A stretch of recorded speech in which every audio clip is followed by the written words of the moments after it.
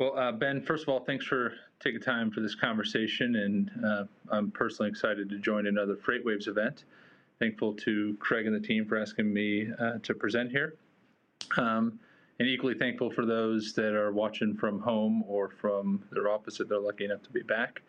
And look, I think the goal of this conversation, it's timely. It's what has been the impact of COVID on the freight tech and transportation logistics tech market, and how and where is the market going to shift given the dynamics that are changing in the supply chain this past 7 months or so.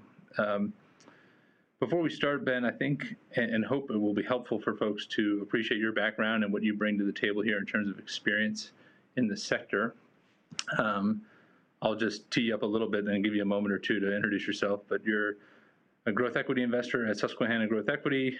You have been associated with assets like Global Trans, the spinoff and then sale of 10-4, the investment in MacroPoint, and then ultimate sale to Descartes, and now you're in BestPass. I'm sure I'm missing some others, but if you wanted to give a moment or two on yourself, where you fit in the ecosystem, I think that would help people as they understand how and where you're coming at the sector. Thanks, and really appreciate folks at you and the folks at FreightWaves for having me on. Like you said, I'm a partner at Susquehanna Growth Equity. We are investors in growth stage technology companies. So it's companies with between 5 and 75 of revenues, all software and technology companies serving enterprise and markets. I lead our supply chain practice. We spend a lot of time thinking about the freight world, broadly speaking, not just in a pure software way, but in payments and other technology-enabled ways. We have invested in those companies that you mentioned, Dave. We also have a company called B-Stock Solutions, which is serving more broadly in the supply chain in the retail marketplace for overstock inventory. And then we've gotten involved in a number of supply chain planning solutions as well. So we think about supply chain pretty broadly as a firm, and really excited to be here today. And for everyone's benefit, my background's on the investment banking side of the world. I lead the transportation, supply chain, and logistics technology practice at DC Advisory. We are purely advisory side, so we're not a venture capitalist or a private equity group.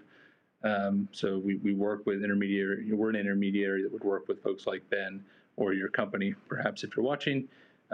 My background includes working with clients like DriveWise, Truckstop.com, MacroPoint, as I mentioned earlier, B-Stock, Decisive, Ship Express, Synovia, GPS Insight, and I'm sure I'm missing others, and for that I apologize. But I think what you're going to hear from both Ben and I is a long-winded way of saying we've been in the space a while.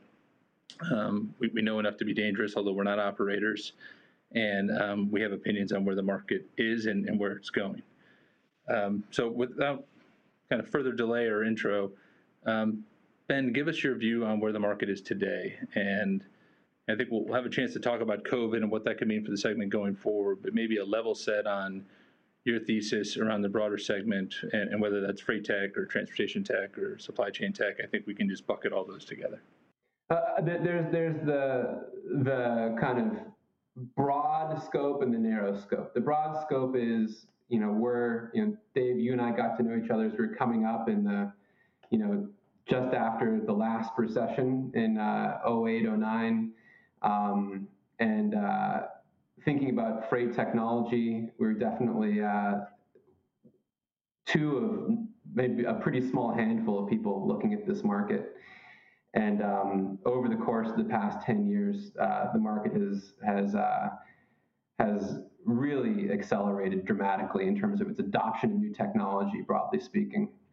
And I think what's happened is, I spent all of my time with growth businesses. A whole category of venture-funded businesses has emerged as well, and it's been really impressive just to see the emergence of this category in the ecosystem in general. There's a huge number of problems to be solved, and I think that there's a lot of opportunity out there. Where are we today, kind of in this macro cycle? Is it doesn't, if you'd asked me in April and May, and I remember you and I had a long heart-to-heart about this back then, I'm surprised to say that things are still going. I think in the broader venture and capital allocation world, people are still excited about the mega trends. People are looking through COVID, and frankly, in fact, COVID has accelerated a handful of the trends that we've been excited about for the past 10 years. Ranging from e-commerce, different types of packaging of delivery, the whole last mile category has blown up, and I think that investors, people on my side of the table, frankly, and sellers, are as excited as ever about the opportunities in the freight universe. We've been around the same conferences since I was skinny and you had hair. So yeah, I think we've both seen the evolution a little bit. In terms of themes I know are kind of core to your thesis, I think of visibility, kind of driver management, and that can be, products that address the driver shortage, workflow tools, et cetera. All those seem to be increasingly important given, the challenges in the supply chain we've seen coming out of COVID. So with that background, kind of what are a couple areas you're excited about as you think about the uptake of software, or the continued uptake of software in the supply chain over the next 2 years or so here? My thesis, kind of broadly speaking in tech, in freight tech, and broadly speaking across what I consider to be slower adopting industries, and this is a highly fragmented industry, in many ways a capital constrained industry, and for all those reasons it's relatively slow adopting of technology.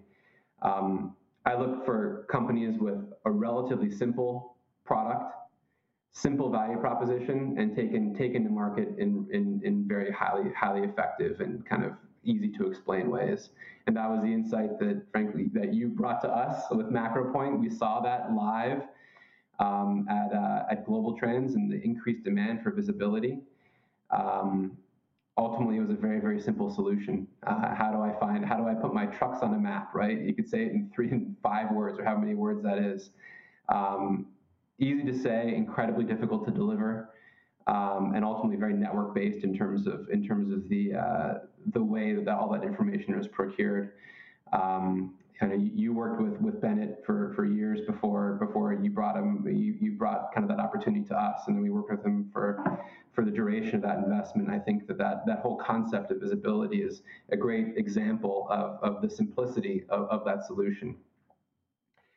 We look for similar types of opportunities. I mean, that's what has the ability to break through all of the day-to-day operational intensities and the grind that truckers are working through, right? Like, how am I supposed to think about trucks on a map when I've got fuel prices and tolls and regulatory issues and all these things that are being thrown at me? Not to mention just how do I get from point A to point B? With so many kind of modern pressures kind of on my organization, you need to have something that's simple, clear, and extremely high value to break through that. And frankly, that's one of the reasons we like the toll market, and that's one of the reasons we were so excited about getting involved with the folks at BestPass. It's as simple as saying our roads are crumbling. We need to raise money for those roads. The way we're going to do that, because taxpayers aren't going to pay for it, and the government certainly isn't going to pay for it. It's going to come out of the driver on the roads, and so tolls are going to rise, and people paying toll, and toll is a pretty complex thing, especially for coast to coast and multi-jurisdiction truckers. And so that was a really exciting opportunity for us, and ultimately very, very simple in that same vein. We see the same similar opportunities around safety. Kind of how do you take the technology that's permeated the cabs of our trucks and enable kind of greater functionality using that platform as a jumping off point. I think there's a lot that can happen. We're seeing that develop, and I think there's a lot more that I think these emerging platforms are going to set up for launch. And I'll go a little bit off script here, Ben, but I think what you touched on is core to how I approach the market as well, right? There are still a lot of businesses that are dealing with Excel spreadsheets and fax machines and emails and phone calls to manage delivery of goods and services across the supply chain. So it doesn't necessarily need to be a voice-activated AI technology to address challenges in the supply chain. And that's nothing against anybody who's listening that has a voice-enabled AI engine or anything like that. But I think the point we've made is, and we've kind of managed through, is we're still like at the meat and potato stage of addressing some of these challenges across the supply chain, right? And small niches can create a lot of value for yourself and other shareholders, and doesn't necessarily need to be a 10 or $20 billion TAM. It can be a small TAM with a very ferocious user base, right? And you mentioned network effect, and I would add marketplaces to that as well. So, and any kind of commentary or response to that? And I also think that, and we discovered this with MacroPoint, what we underwrote as a relatively niche TAM is probably 10x larger than we thought it was. And I think that's true across, if we look at, we're broad software investors. We've made 10 investments in 10, 5, 14 investments across the supply chain. We made 60 investments overall. And really kind of one of the great themes we've seen is that, today's niche market, today's $200 million market is going to become $1 billion+ market, because what happens is as soon as you have visibility, there's a lot of stuff you want to do with it. You want to figure out how to extrapolate into visibility, provide notifications, provide all kinds of scenario analysis, modeling analysis, optimization analysis. We are, like you said, we're kind of getting out of spreadsheets, but as soon as you get out of spreadsheets, there's a lot more that first step is going to unlock, and that creates TAM, and that creates a lot of opportunity. As we kind of transition to a post-COVID environment, are there a couple themes that you're excited about more so than others? And what I'll say before you answer is, look, the evolution of the supply chain, we've obviously seen ebbs and flows the last 7 months, areas where, some would argue that the supply chain broke for a moment or two. But I think a lot of the software that you and I spent our time with were key to getting it back up and running, or to help it continue to run, or help carriers and brokers bob and weave as they needed to move out of different lanes. So I think both of us are big supporters of what technology can do. But absent that, let's talk about 2 or 3 areas that you're more excited about than others going forward. I'm still just blown away by last mile. I think it's a massive opportunity. 5 years ago, I took a deep dive into last mile technologies, and it was stunning for me to realize, we'd seen all this value created in the creation of new technology companies in over-the-road freight, right? You have Omnitrax, and there's probably 15 companies north of $200 million in enterprise value that were born out of the need for greater technology in the trucking supply chain, kind of bulk truckload. Last mile is an enormous market in its own right, and you could maybe list 2 companies, and Amazon. And Amazon is a full stack business that somehow managed to capture all of the value created in last mile logistics. It was a stunning reality. And now I was just, I'm going off script as well. I just saw Shopify announced revenues up 100% year over year this quarter. 100%. It's like a staggering number, and I don't understand their multiple. God bless them, but it's I think it's telling of this last mile ecosystem finally starting to develop. I don't know what it's going to look like. There's a host of delivery solutions, a host of last mile delivery, warehousing, and kind of the logistics to create the merchant experience around that. But I think there's just a huge amount of excitement around, anytime you have a business that's going from $500 to $1 billion of revenue in 12 months, there are going to be a lot of people who benefit from that type of growth, a lot of different companies. And I think that there's just a lot of, that's pretty rich, fertile ground for the creation of new businesses. And I'm pretty excited about that. I'd say, Ben, pick one of 2, either, vehicle maintenance or driver management as, kind of other areas that I know you're spending time in. Vehicle maintenance, I think, is an incredibly exciting space. You worked with the folks over at Decisive. There are a host of other companies in this market.